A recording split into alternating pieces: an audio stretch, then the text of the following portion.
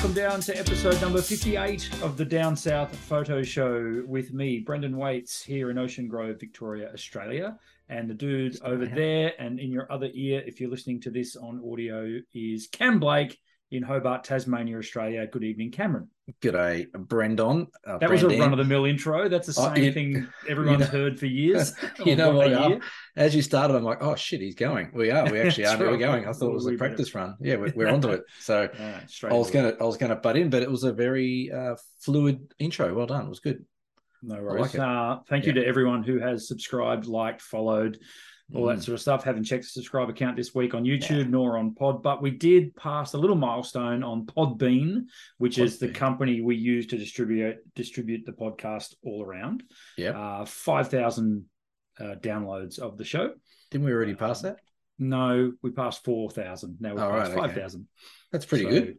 Yeah, we're ticking over. It's probably more like after last week's amazing episode, it's probably more like 5,500 now. Whatever. Anyway, it's great. It's awesome. As we always say, we're very grateful for people who listen to this dribble every week and tend to enjoy it. Well, I think if we have to listen to it, they should have to listen to it. That's right. Exactly.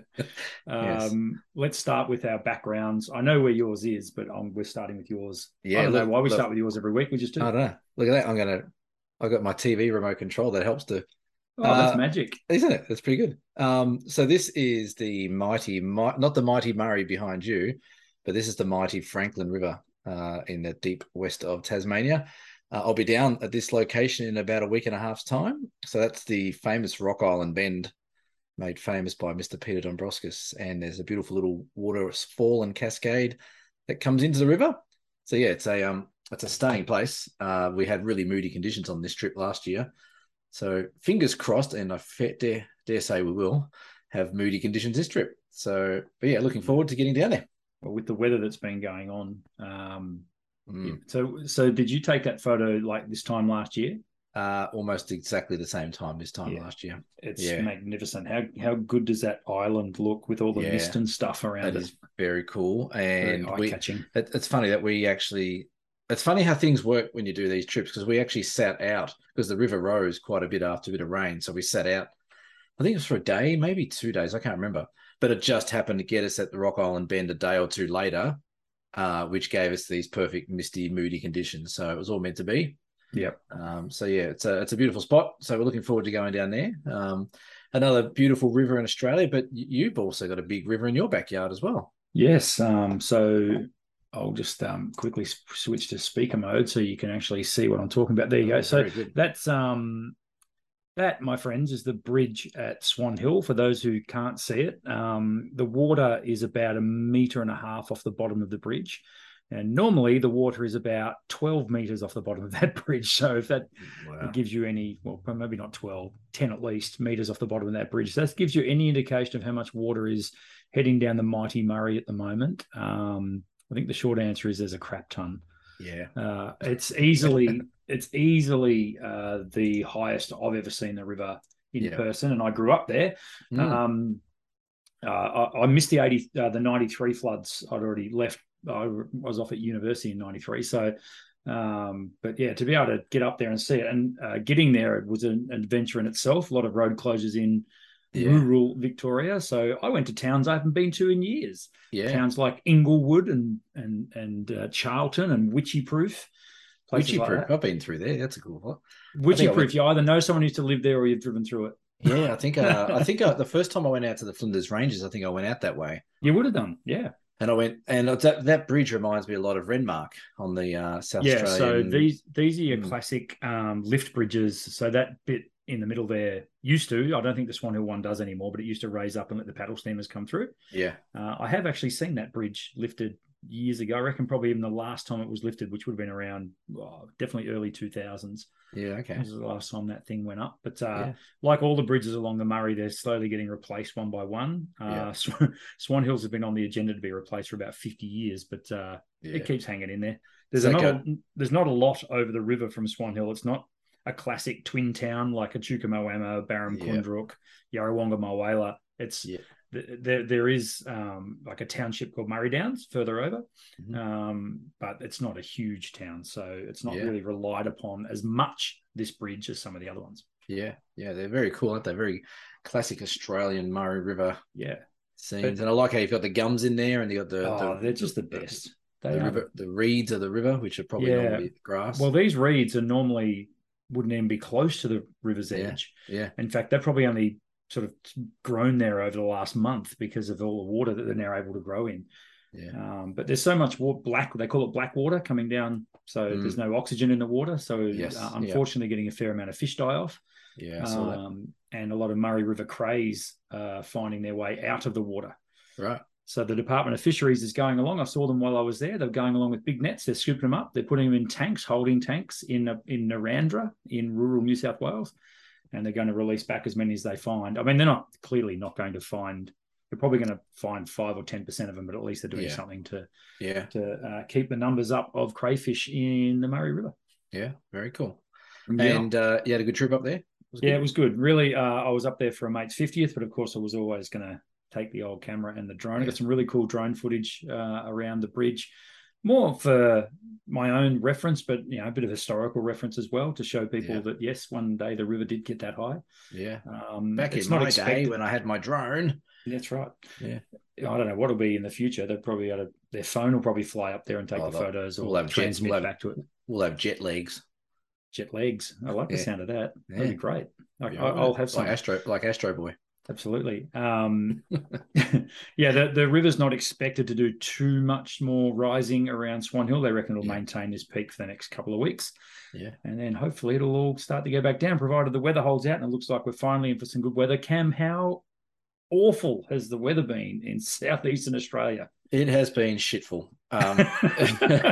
Although, as we talk, it's just starting to rain here again. It's just been raining off and on a bit this afternoon, but I think looking from tomorrow onwards, the weather starts to improve again. I think we get some more rain in another week or so, but yeah, it's been ordinary. There's been plenty of rain and plenty of flooding and a bit of wind. We had these massive wind storms come through a couple of days ago. They weren't as bad as what the Bureau predicted, but we had wind gusts of 140 k's on Mount Wellington, just behind the backyard here, and so yeah, it's been pretty crazy, but yeah, it'd be nice to see some sunshine for a change. Yeah. Well, the forecast is certainly a lot better. In a week's time, we'll be complaining about how hot it is. Yeah, we'll be pitching a moan about how hot it is. No doubt. That's I think they forecast 28, 29 degrees in a week's time here in Ocean Grove. So yeah, we've got 25 degrees down here. Yeah, so the northerlies will kick in and summer will be away and we can all get out and enjoy some nice weather with our cameras for a change. For a couple of days. That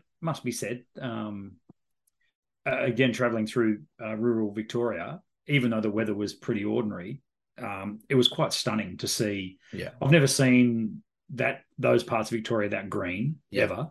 I've never seen so much wildlife. Birds for Africa. There's just birds as far as you could see, all kinds of birds. And of course, the whole food chain's there. So you get the hawks. We saw, I've never seen so many foxes even during the day because the habitat's been flooded. So they're all out, which is not a great thing because we don't like foxes, but a lot of, as I say, a lot of bird life, pelicans and all that kind of stuff. So it was really cool. And I wish I had more time because I never seem to have time. I'm always traveling through these areas and I want to stop. Yeah. You're always on a bloody schedule, aren't you? So it's always the way. That was like when we went to Flinders Ranges the other month. It was the same. It was green as all get out. And along the way, I was driving along with my cousin Daniel, who helps me out. And I'm like, oh, there's a photo. There's a photo. And he's like, do you want to stop? I said, mate, if we stop, we won't even get to Adelaide, let alone the Flinders Ranges. So we kept going. But it's almost like, it's a bit tricky for us, isn't it? Like we work in this industry and, you run the shops, I do my tours, and it gets harder to actually get time to do our own bit of photography and, getting out and actually doing our own stuff, which is therapeutic for us as it is for the guys that listen and watch us as well. But we just don't get as much time. So we're almost back to where we were working, really, like when we were working without being photographers. So yeah, kind of. It gets a bit tricky, but it does. Yeah. And I was exactly the same, driving up. We had to take the long way around. So it was about 5.25 hours. Yeah. It would normally take us about 4, but same thing, like seeing like shearing sheds in the middle of paddocks. Oh man, I'd love to be there at sunset or do an astro shot with that shearing shed there and that sort of stuff. And there's one, I don't know whether it's sort of a more of a Western Victorian thing, but there tends to be, I think you get it up around the high country as well. the gigantic gum trees in the middle of paddocks. Yes, yeah. Oh man, they make the best subjects, particularly when you just get one big old gum that would be a couple hundred years old. Yeah. And it's yeah. just like a monolith in the middle of a paddock. And Yeah. Man, I logged a few in my mind through a couple of these roads that I hadn't driven down for years. Yeah, it's funny you say that when you log in your mind. The one thing I do when I go traveling a lot is I use Google Maps quite heavily, but I'll put a little star pinpoint. If I drive past something, I'm like, well, that's a cool field, or like, is that a cool barn or a tree or whatever it might be? I'll put a little Google star in there. So I know when I'm driving back along that road again, I'm like, oh, okay, I can come back and do some stuff. Cool. So that's a little bit of a tip for guys that if you are out traveling and you're stuck because you're working or got family or whatever, don't just drive past and forget about it. Make a note of it and come back another time. Most things are there. Yeah, I mean every location you want to be there sunrise, middle of the day, and sunset just to see the lighting, and then be there in winter, and then be there in summer, and then it's kind of infinite, isn't it? All the different possibilities for all the different stuff that you see, and you just want to photograph it all. That's brilliant. Our main topic for discussion tonight. I love it. Do you? Well, no, I don't. I actually hate it. Yeah, here we go. This has got back button focus written all over it. This has got back button focus. This one actually probably should have come up before back button focusing, because I think I dislike this one more than I like back button focusing. Yeah, okay, so this is what we're talking about, folks, is focus stacking. Tonight we're going to have a bit of a chat about focus stacking. Now, I'm going to go full disclosure here. I've never focus stacked an image in my life. It's not something that I've felt the need to have to do. However, I think I get it. I think I kind of get it. And I think I kind of understand why people do it. However, Cameron's going to completely talk me off the ledge there and say, no.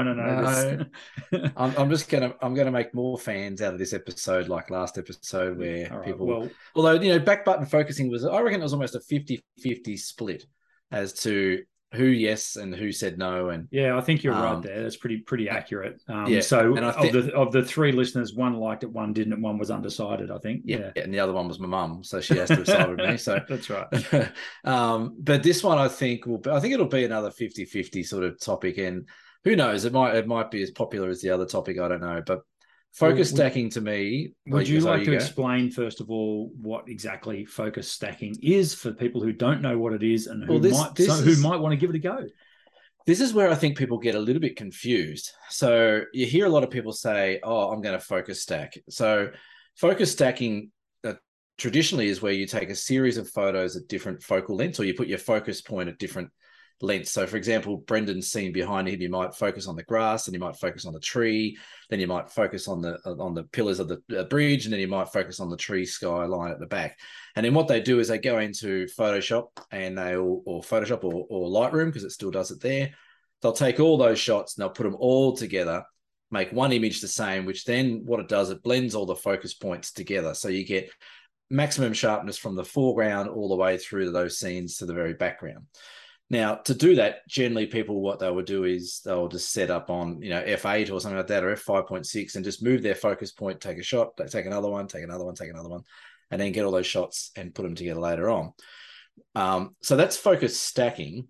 And then there's also functions on the camera, which is focus bracketing. And this is where I think people get a little bit confused. And this is one aspect of what I don't like about focus stacking. And the other aspect is I just don't think you freaking need to do it. I think people go down the rabbit hole of all these tutorials online and think, oh my God, I've got to have this sharpness from a millimeter in front to 600 kilometers out the back, and I just don't buy into it. And I think, I've done little experiments myself with focus stacking and focus bracketing. So getting back, focus bracketing is where the camera will take a series of shots, and in some cameras you can determine how far apart each shot is in regards to focus point. So it might be really close, where it does a heap of shots really close together and stacks them through, or it does 3 or 4 through the one scene. So you can set that up through your camera. Focus bracketing on a camera is designed to actually give you not a series of shots to stack later on. It's designed to give you one shot that nails the hyperfocal distance, which is what we're going to talk about on tonight. focus stacking to me is where you take all those shots and then you put them into Photoshop and make one perfect shot together with perfect focus all the way through. I don't think you need to do it. I think every camera these days and every lens that's out there these days, you can nail focal distance, hyperfocal distance and sharpness from front to back 9 times out of 10, if not 10 times out of 10, if you know where to put that focal point on your scene. So I think focus stacking is a load of bollocks. And I think what people have done, again, this is a bit like the back button focusing where everyone's gone, oh, wow, they've said, the guys on YouTube said I've got to do back button focusing, or, the guy in the camera shop says I've got to do it because that's what all the professionals do. This is another one where people are going, well, I need to have sharpness, ultimate sharpness and focus from the very front of my shot to the very back of my shot. And what they do is they completely bypass the whole understanding of aperture, hyperfocal distance, what lens to use, what settings to use. And they just go straight for the cheat sheet, which is, well, if I just take 1,000 shots through that scene at Brendan's and then stitch them all together later on, I'll be sharp from front to back. And I just don't think it's the right way to do things. I think it's a cheap way out of getting decent focus from the front of your shot to the back of your shot. So that's going to enrage a few people, and they're all going to sit there and say, no, you're 100% wrong. Focus stacking is the only way to go. And I had a guy, I'm going to crap on a bit longer, Brendan. I had a guy I think I told this story before when I was at Yosemite National Park a few years ago, and his complete wanker rocked up in his complete full camo outfit. His tripod was wrapped in camouflage. His lens was wrapped in camouflage. He had this giant 400mm lens, and he went the whole scene and just literally scanned the whole scene from front to back, side to left, side to side, up to left, and he put it all in about 2,000 shots. And he turned around and said to me, he goes, oh, focus stacking. It's the only way to get full focus these days. Packed his gear off and walked off. And I'm like, you are such a dick. That's just the lazy man's way of not actually trying to get, your focus nailed properly with a lens. So yeah, open to discussion as in regards to focus stacking, but I think focus stacking is one of these things, again, that has been taken way out of a proportion and overused to create images that I think you can create using a normal lens and camera without any trickery. Yeah. Okay. So from someone, again, hand on heart, never focus stacked an image in my life, I want to pick up on a couple of things. First of all, I want to pick up on the fact that you and I are landscape photographers, and this is what we talked about when it came to back button focus as well. Yes. And that I think focus stacking would be more useful definitely for macro photography, where it's nigh on impossible to nail focus at such close quarters, particularly if you've got a moving subject. But if you're shooting an insect, for example, that you want to have, and some of these, I've seen some of these lenses, the macro lenses, the depth of field is so minute when the lens is wide open that you need to focus stack, and you need to be able to work your, maybe up to 10 shots on the face of a dragonfly, for example, and get everything sharply focused. I think I can understand that. But having recently read up a bit about hyperfocal distance and what you've been talking about, for landscape photographers in particular with wide angle lenses, which is the other point I wanted to pick up on. With wide angle lenses, I think focus stacking is a bit of a moot point. I don't understand why you would put yourself through the extra work to achieve what you could achieve pretty much with one frame. Given what you should know about your lens's capabilities in terms of hyperfocal distance. So, so I think I want to try it now, though. I'm sort of curious, and I think I might do the same experiment that you mentioned, like where I'll do the shot and I'll get it as sharp as I can, and then I'll try and do one with focus stacking and see if there's any visible difference, which I think is going to lead into the point that you want to make about visible difference, particularly when with what we are now doing with our images these days.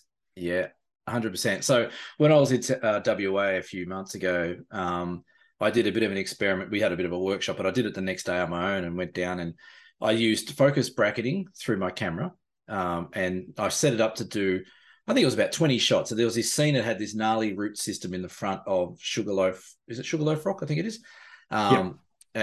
Out on the coast. So that's a bit of distance. That's probably a few hundred meters at least out to the rock, and then further onto the horizon. So I did probably a 20 shot focus stacking where it focused on the very front of the tree, all the way through the tree, all the way out to the back of that rock.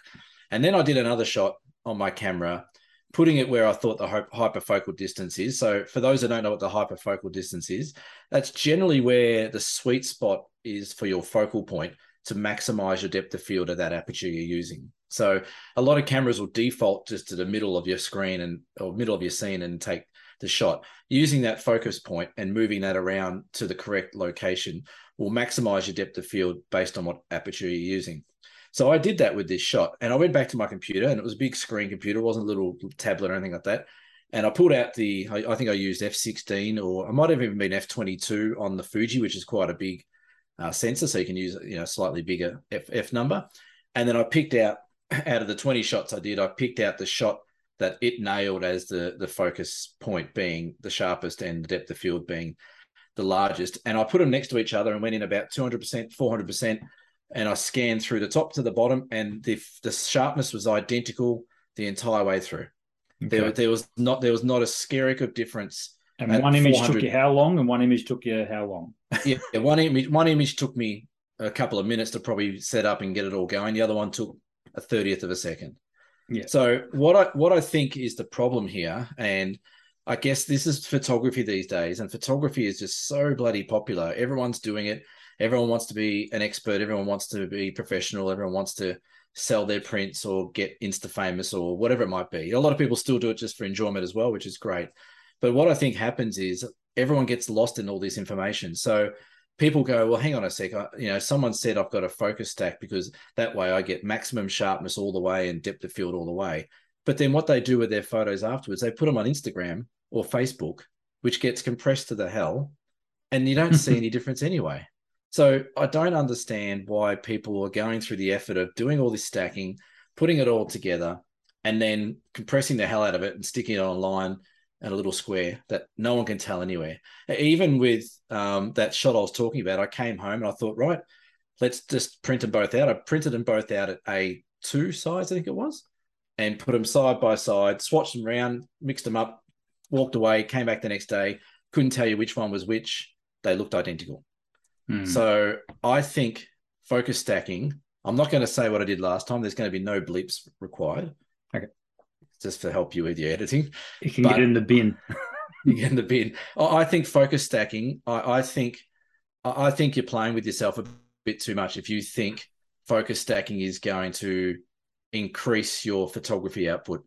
I think it's not what it's for. Okay. Landscape photography. Yeah, I get that. So I want to challenge the issue here. So let's look at Brendan. Let's look at the image behind you. Can you cover your camera for a sec? I certainly can. For the sake of the argument. Yep. Okay, so you've got the foreground little cascade, little waterfall, but the star of the show of that image is the island in the background, in my opinion. I think that's the spot. I mean, I think that's what you were trying to photograph there, was that location made famous by that island. Right? Yes, correct. Okay, so what about if you use focus stacking for only two focal points, one being the foreground cascade and one being the island in the background, by using maybe a bigger zoom lens to isolate those areas a little more? Obviously, you're not going to be able to get the full gamut, the full width of that image. But, is that then acceptable to use focus stacking to do that? Which I know is a little bit of a trick because you can't focus on 2 points at once by definition. No.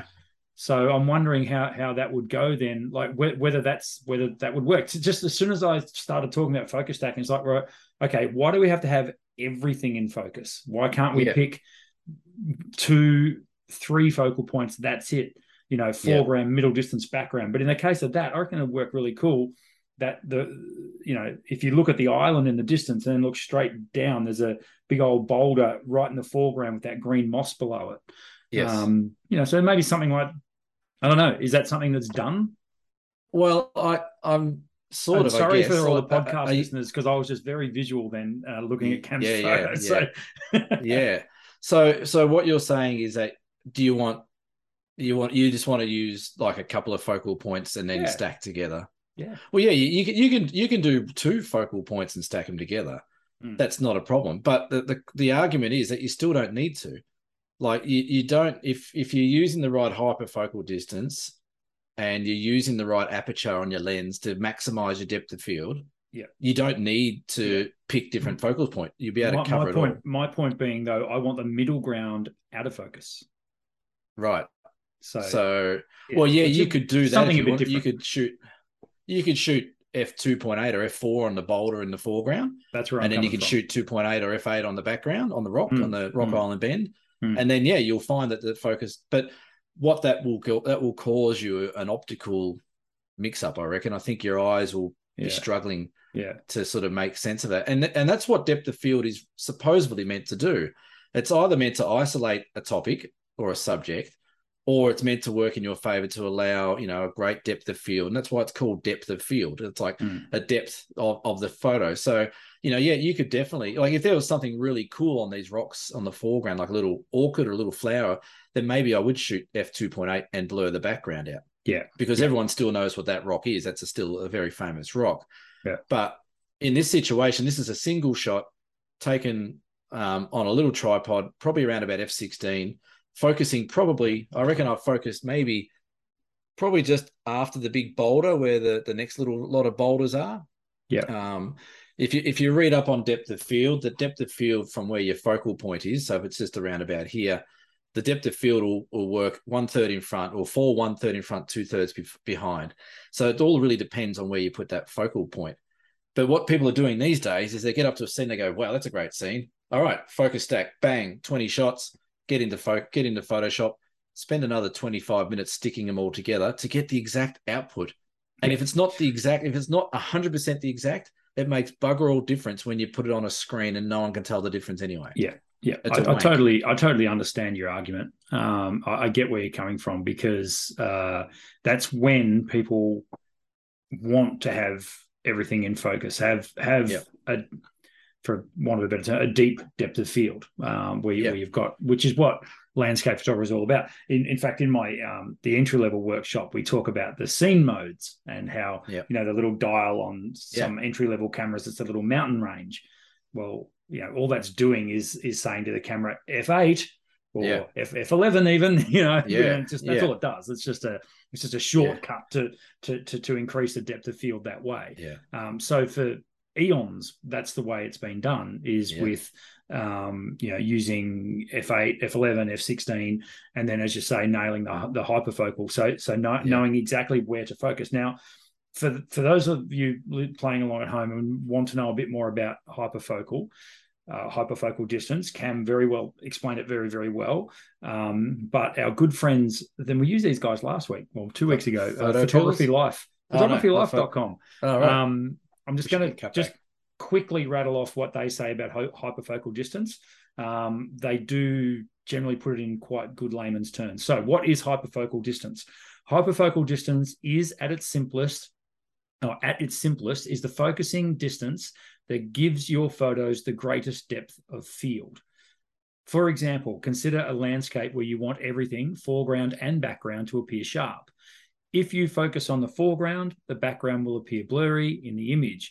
And if you focus on the background, the foreground will look out of focus. So how do you fix this? Simple, you focus at a particular point between the foreground and the background, which makes both the foreground and the background elements of the scene appear reasonably sharp. This focusing point is called the hyperfocal distance. Yep. There we go. Yeah. So, and that's governed by the aperture that you choose. That's right. Yeah, the aperture is what controls depth of field and the focal point. One example, which I know people will probably be screaming at their podcast or their screen, they're going to be saying, but what about if I have, you see those Patagonia shots, they're a dime a dozen. I've never been to Patagonia, so this is probably a little bit of jealousy creeping in, but they're a dime a dozen, the shots where they have that beautiful big plant in the foreground, which looks huge, and then they've got the massive mountains in the background, which look like they're just sitting on top of the plant. So what people do there is they definitely do focus stack, and then they play around with perception. They'll take a shot with like an 18mm lens to get that foreground looking really big and jumping out of the screen. And then, like they said, they might go to a 50mm lens and do the mountains and do that. Then they'll stack it all together and put it all together. That's things like focus stacking will definitely work in that scenario. But to me, that's not a photograph. If you're taking 4 or 5 different frames, stacking and then taking different focal lengths in the same shot and then creating it later, then you're creating a digital photograph. You know, you're not creating a true photograph in my language. And that's me. I'm a bit old school and stubborn like that, and people get that. No one would ever notice, Cam. I'm starting to sound a bit like an old record, aren't I? Anyway, but the reason why this focus stacking is an important topic to talk about is if I had $1 for every time I've been approached either on a workshop, at a festival, online, in an email, on a Zoom session, whatever it might be, the amount of times I've been said, people come up to me and say, hey, cool, I love what you do with your landscapes. Can you teach me how to focus stack? And my first response is, why? Well, you've got to get it sharp all the way through. And I'm like, have you actually read up about depth of field or hyperfocal distance or apertures and what they do? Yeah, I don't get that though. So, but everyone else just does focus stacking. It just works. And if you come up to say that to me, I'm just going to say, sorry, I'm going to teach you the right way. If you want to learn how to focus stack, this is not the class for you, because it's not learning how to actually manage a camera, how to manage a lens, how to manage light, focal points. That's completely different to what photography is all about. So yeah, so focus stacking to me is, I think it's more of a problem than back button focusing. Back button focusing I get, and I understand why people wanted to use the back button and not the 4 button. But focus stacking to me is people trying to take the cheap way out to have to avoid worrying about depth of field. They just go, well, bang, bang, bang, bang, bang. It's all focused. That's it. That bit's done. And now I don't have to worry about anything like that. So I get frustrated with that. I think that's not the right way to do it. Well, you're probably not. At some point, that's going to let you down, and you're going to want to know, the right aperture, and you're going to have to know hyperfocal distance. Yeah. For example, when you've got no time to take a stack of photos, when that wave's rolling in on the beach and you want to still get it all, sharply focused, or when the water's rising around you on the Franklin River next week, Cam, you want, whoops, right. I ain't got time. Oh, here comes that storm. Okay, hang on, let me just bracket 20 images. No. And then go home and then try and remember which images they were. The other thing that's like a bit of a cheat for me as well, and people go, well, how do I know? You're talking about spending time. Well, I've got to spend time working out the hyperfocal distance. I've got to work out what aperture I'm using, what focal length I'm using, what size my sensor is, distance to whatever. There's a lot of elements that make up that calculation. But for me, the easiest way, and the one that's been most successful for me, is to put your focal point around about a third of the way in. So if we're looking at my scene here, then about a third of the way in is around about just behind that boulder where the other line of water is coming down there. On Brendan, the third of the way in the scene is probably just behind his shoulder there in the water there, along the line of, around about sort of just in line with the bottom of that tree would be about a third of the way in. And if you're shooting portrait way, then you do the same thing. It's about a third of the way in. And most of the time, my landscapes I shoot on f16, and I know people will be screaming out, but what about diffraction and refraction and all this kind of softness around the edges? That's bullshit too, because I've shot at f16, and most of the time, if not 9 times out of 10, it's all fine from edge to edge. It's nice and sharp. It's all pretty good. Yeah. Again, I think just to pick up on that point and to expand it a little bit, and we've said this before on the show, I think people get hung up on lens sharpness and distortion and barreling and pincushion effect and all this sort of stuff. And it's like, really? I mean, do you look at an image and go, well, I don't like that photo because it's got chromatic aberration and it's got the barrel distortion? And no, you don't. No one ever does. You look at a photo and go, wow, cool shot. So and a lot of times you can get hung up on this stuff. Yeah, and in my experience as well, the people that get hung up the most are the ones that are further back in their advancement of photography. Yeah. So the ones that just spend hours and hours and hours going down the rabbit hole online, or reading forums or whatever it might be about what's best. The ones that go and read every single spec of every camera that ever comes out and, try and, pixel peeping and all that kind of stuff. They're generally the ones that are further behind where they probably want to be as a photographer, as opposed to the ones that just get out there, try, experiment, play around with things, play around with apertures, focal lengths, whatever it might be. So if you're one of those people that are just bogged down in reading all these technical specs and trying to outdo everything with getting the better camera or the better, the pixels or whatever it might be, you're wasting valuable shooting time. You're better off getting out there and practicing with your camera. So yeah, that's my rant on focus stacking. Again, I'm having another rant. That's fine. You're allowed one more this year. So really? Study up on what you want to have a rant about, and we'll go from there. Yeah, but again, it comes. I don't know. I'm so liberal. It comes back to horses for courses, right? And if you want to have a crack at it, have a crack at it. But I'm sort of with Cam here.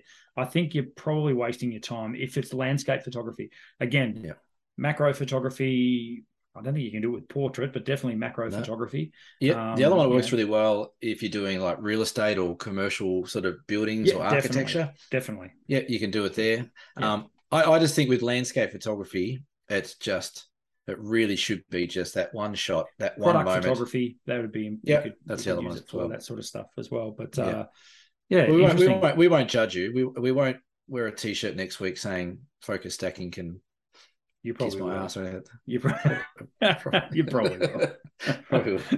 Yeah. Anyway, and again, thank you for entertaining me in my ranting and old ageness. No, anyway. Good stuff. Love it. Now, we're going to skip a couple of things that we normally talk. We'll come back to that because we want to just quickly touch on the deer cam, and this was completely coincidental. It was very coincidental. This came through this afternoon.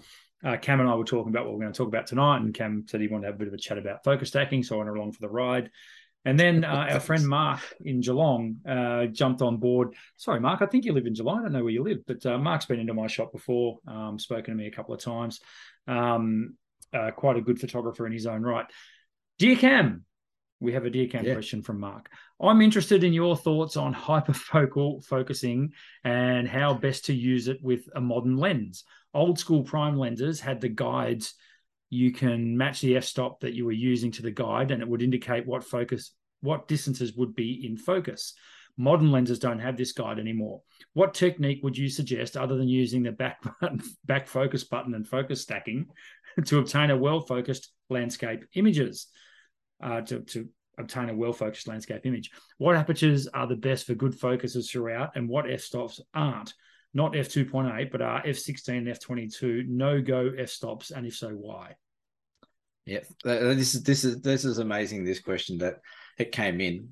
So obviously, you can just rewind the podcast. Yeah, rewind the podcast to 20 minutes ago, and questions answered. Really, but what this does raise, Brendan, is the fact that I'm not the only person out there worrying about focus stacking. Yes. There's other people out there that this is, maybe Mark's one of those ones that have gone down that rabbit hole about focus stacking and hyperfocal distance and things like that. So I think we've covered a fair bit of it in what we've chatted about. Yes, the old school lenses did used to have the depth of field measurements on there. Some of them still do. My Leica lenses do still have a depth of field. So my Leica lens, a little 21mm I've got, it just says, if you're on f16, everything from this point to that point will be in focus, and away you go. It's a piece of piss. Like I just sit on f16, do about 700, about 70 mil or 70 centimeters in front of me, and away we go to infinity is nice and focused. So yes, back in the day, that's generally how hyperfocal distance was easily obtained. In regards to techniques for now, using the cameras that don't necessarily have the guides on them, just exactly what I said before. My go-to is go about a third of the way in, put my focal point about a third of the way in, and it can be a third of the way anywhere because it's a focal plane. It's not a focal point, so to speak. So it can be on that rock there, but it'd still be there, and you still get the same sort of depth of field across the whole scene. And then I'm a big fan of f16. I don't find it an issue with any diffraction, chromatic aberration, softness. It doesn't seem to affect my images. If you look through my catalog of images, I reckon if I scrolled through and sorted by aperture used, f16 would be way up there as the most popular, and then probably a 2.8 at the end to get nice and soft depth of field. But I would say f16 is a good one to go on most cameras these days. And then, putting your focal point about a third of the way into your scene, whether or not it's horizontal or portrait, I think that's a really good starting point. And then, you might have a quick look on the screen and just zoom into the very foreground to make sure it's, nice and sharp, and go to the back and make sure it's nice and sharp as best it can be. But that'll be the technique I would use. About a third of the way in, f16. I shoot on aperture priority. I don't really care about shutter speed because usually shutter speed being slower helps us as an advantage in landscape. And that'd be how I'd go about that. Very good. There you go. Pretty simple. I have no more to add than what Cam's just said right there. Keep it simple, stupid is my motto. Absolutely. So if you have a Dear Cam question for us, by all means, send it into us via email, via courier pigeon, via leave a comment below if you want to, or send it to our website, which doesn't exist. Going back to sort of, I want to do a bit of gear talk tonight, Cam. Yes, my goodness, there has been a plethora of new cameras and new lenses, for that matter, been announced. No good ones, though. I'm only going to pick up on a couple tonight, but we will maybe next week. Over the next couple of weeks, we might unpack a few and have a bit of a look, see at what's going on in the camera. It's actually a little bit exciting.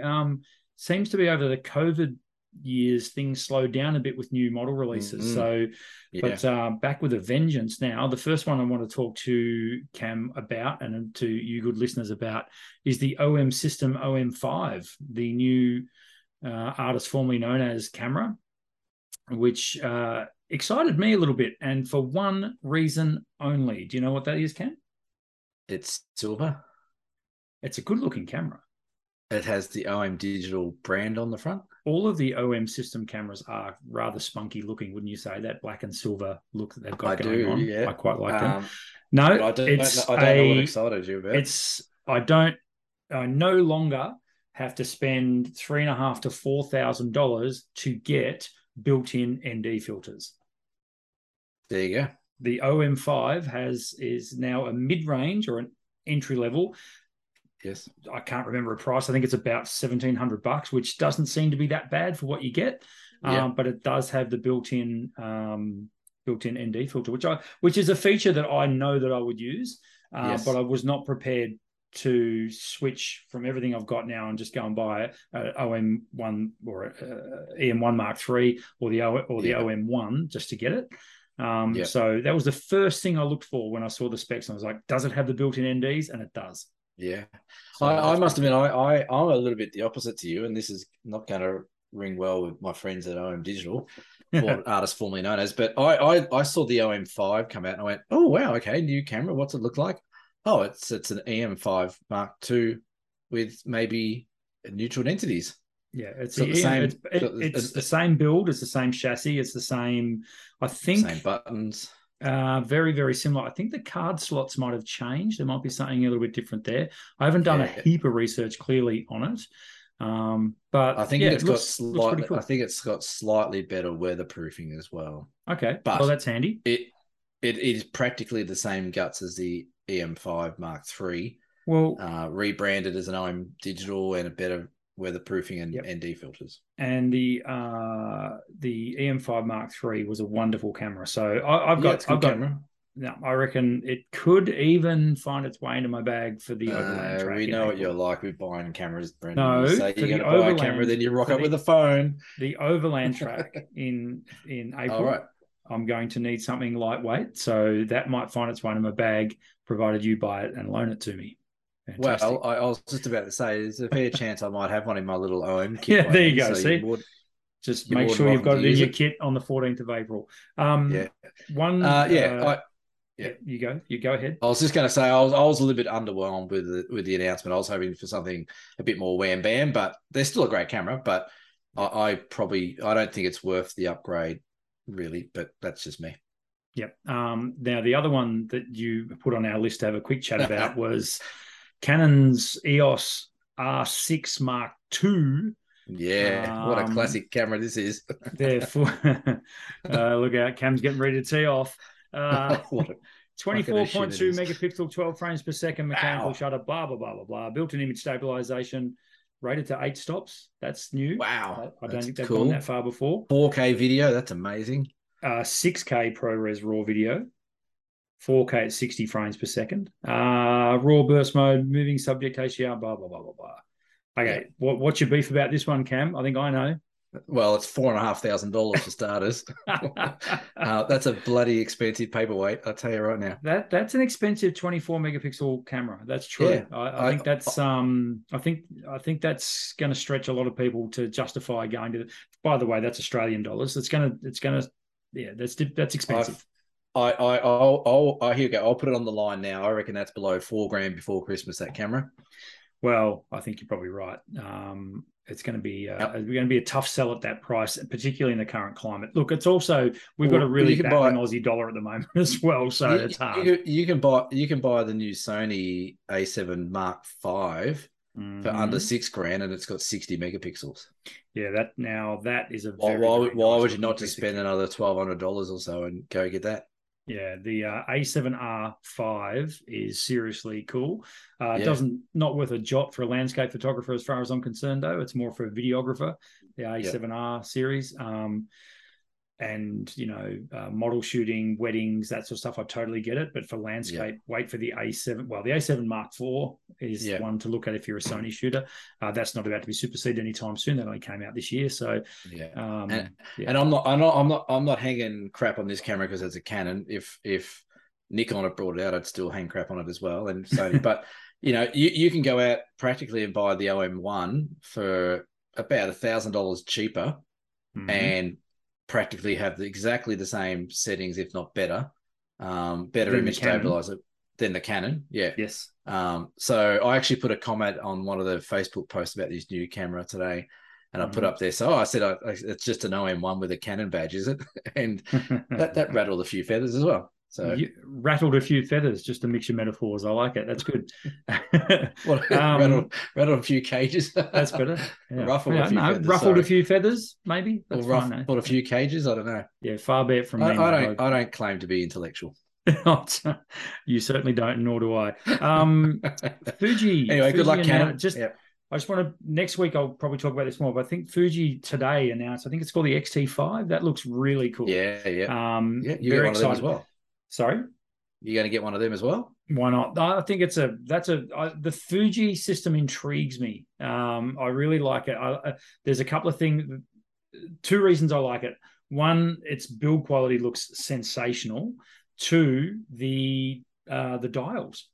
You get proper old school, and not that old school, because you get an ISO dial, which is pretty cool, but you get your aperture and shutter speed dial and a exposure comp dial, which is really cool. I dig that. I reckon that's a pretty cool setup. Yeah, the Fujis are good cameras. I do like the Fujis. Yeah, very nice. Yeah, but you're right. There is a lot of new cameras coming out. Like the Sony was released last week, the Canon, the Olympus. So I haven't heard any out of Christmas. Nikon. What are the odds? But Nikon are generally about 25 years behind everyone else. So and for those playing along at home, it is definitely the XT5. It's only prototype been announced so far, and specs are coming, but it looks very, very good and very, very probably much better value for money than that other thing we were talking about before. Canon.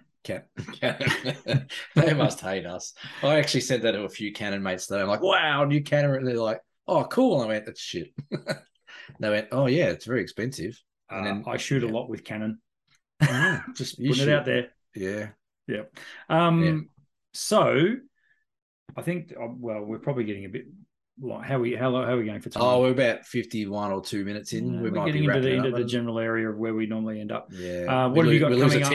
We lose attention around about here. So do our listeners. What have you got coming up, Cameron, this week? Oh, I've got a massive piss up on Friday night, I can tell you right now. You've got these tourism awards. Yeah. Why am I not coming with you? Hey, jump on the boat. It just takes off from your backyard. It does. So yeah, Friday we've got the tourism awards gala. It's a gala. It's a black tie event. Am I wearing a tie? No. Am I wearing? I black? want to see Probably photos not. of you at the gala, and I've got some pretty cool shoes. I bought some pretty cool shoes for this. Are you taking the better half? Yeah, she's coming. Yeah, absolutely. You're going to be frocking up. Lisa's going to frock up. Chelsea, our friend Chelsea. Hey, Chelsea. Shout out to Chelsea, who doesn't like shout outs. She's coming along as well with her beautiful partner, Isaac. They're going to join us because Chelsea does help me a bit behind the scenes with, not a bit. She helps me a lot. She probably runs my business more than I do, I reckon. So we're going to go. Yeah, but it's free food, free grog. Well, Natalie Brathwaite, is that who it is? Bassingthwaite. Yeah, her. She's singing at the place. Fantastic. So it should be good. But I might even do a live video on the Down South photo show. You know how do it. You know how Brendan Favola did his little brown. No, don't. No, please don't. Please don't. Yeah. I reckon that'd be good for ratings. No, but we want to see photos, and Yeah, that's going to happen about 2 hours after this show comes out. So as people are thankfully. listening to this, Cam is living it up. He's hugging his tourism award. He's of course you're going to win it, right? Well, there's all different categories. We're in the adventure tourism category. I don't know how many people are in that category. If it's just me, I'm a fair chance to win, I reckon. If I was a betting man, which I am, I'd put everything I own on you getting an award. Really? All right. I don't know why. I have no inside information or knowledge. It's just a hunch. I think it's just a token gesture to invite me, really. But anyway. And you're off on the Franklin River next week. Does that mean that you're unavailable for our podcast? No. I'll be available. I'll be available beforehand. So we leave on Friday or so the week after. So yes. And what about you? It says here you're making big, giant, huge, humongous canvas prints. I have got so many big canvas prints on the go. It's not even funny. And I'm quite grateful to people because they happen to be my photos, which is excellent. Just this week, it's Christmas is in the air. I'm not even promoting it. It just happens to be. I think the new shop with the much better exposure has got me front of mind. Cool. So I'm cranking out some big old canvas prints, and I'm now using my good mate Chris, who's my framer, he's now handling all the stretching of my bigger canvases. I've stopped doing that because I was getting a bit over it, and I don't have the space anymore for. I was going to say, really a bit more relaxed. Do I? I used to get through November, December. I used to get proper RSI and like problems in my wrists and fingers and stuff from stretching canvases. So I leave it to the experts now for the big stuff. The smaller ones I'm still doing, but the bigger stuff, no. One other thing as well, my calendar is almost sold out. I couldn't believe it. I haven't even marketed it. I haven't even advertised it anywhere. It's just been on display in the front window of my shop. Right. And it's been okay. So I only ordered 50, but hey, that's almost sold out. I ordered 3. Well, speaking of selling out, I sold out 4 Olympus days or OM digital days in Melbourne. I put it out there the other day. I'll be in Melbourne in January. I might be up there for a special occasion. I don't know what it is yet, but we'll hopefully find out if it's actually happening. I don't really know what's going on, to be honest. It's happening. But yeah, I thought, while I'm up there, I'll put on a couple of OM days where we'll just do a bit of a city walk around South Bank and the city of Melbourne, and sold out 4 days. And I'm like, whoa, okay, that's crazy. Maybe people in Melbourne are starved for Olympus OM days. How many people go in each 8 walk? 8 each one. Okay. Yeah, so it's 32 people over 4 days, not 4 consecutive days, but we're up there for a few weeks. So I thought I'll just fill in a few gaps, and people jumped at it. So thank you, everyone who booked, and looking forward to getting into the old stomping ground. And we'll try not to get stabbed in Melbourne or robbed, but yeah, we'll have fun. No, you're not going to bloody High Point. Knife Point. You're doing it. There you go. Some more of our audience. Never mind. Yeah. Okay, well, I'll tag along on the 4th one because you'll have it nailed down by then. As long as I can play with an OM5. Come along. I'm sure we'll have one. Okay, there'll be an OM5 there. Okay, great. Well, that is the podcast. Hope you've enjoyed it. Unless Cameron's got anything else to add. No, I was just going to give a shout out to Mel. We haven't mentioned him the whole episode, and I reckon he's getting a bit shitty about that. He would have been getting a bit toey by now. He's like, what the hell? Where's my shout out? Thanks for the order, Mel. I'm getting that sorted out for you. How many emails haven't you answered this week? Several, and a couple of texts. Yeah, right. Busy man. Clearly. I don't know why he keeps coming back to me. I'm a jerk, clearly. We will see you for episode 59 next week, the Down South Photo Show. Thanks for listening, and good night. Ciao, folks.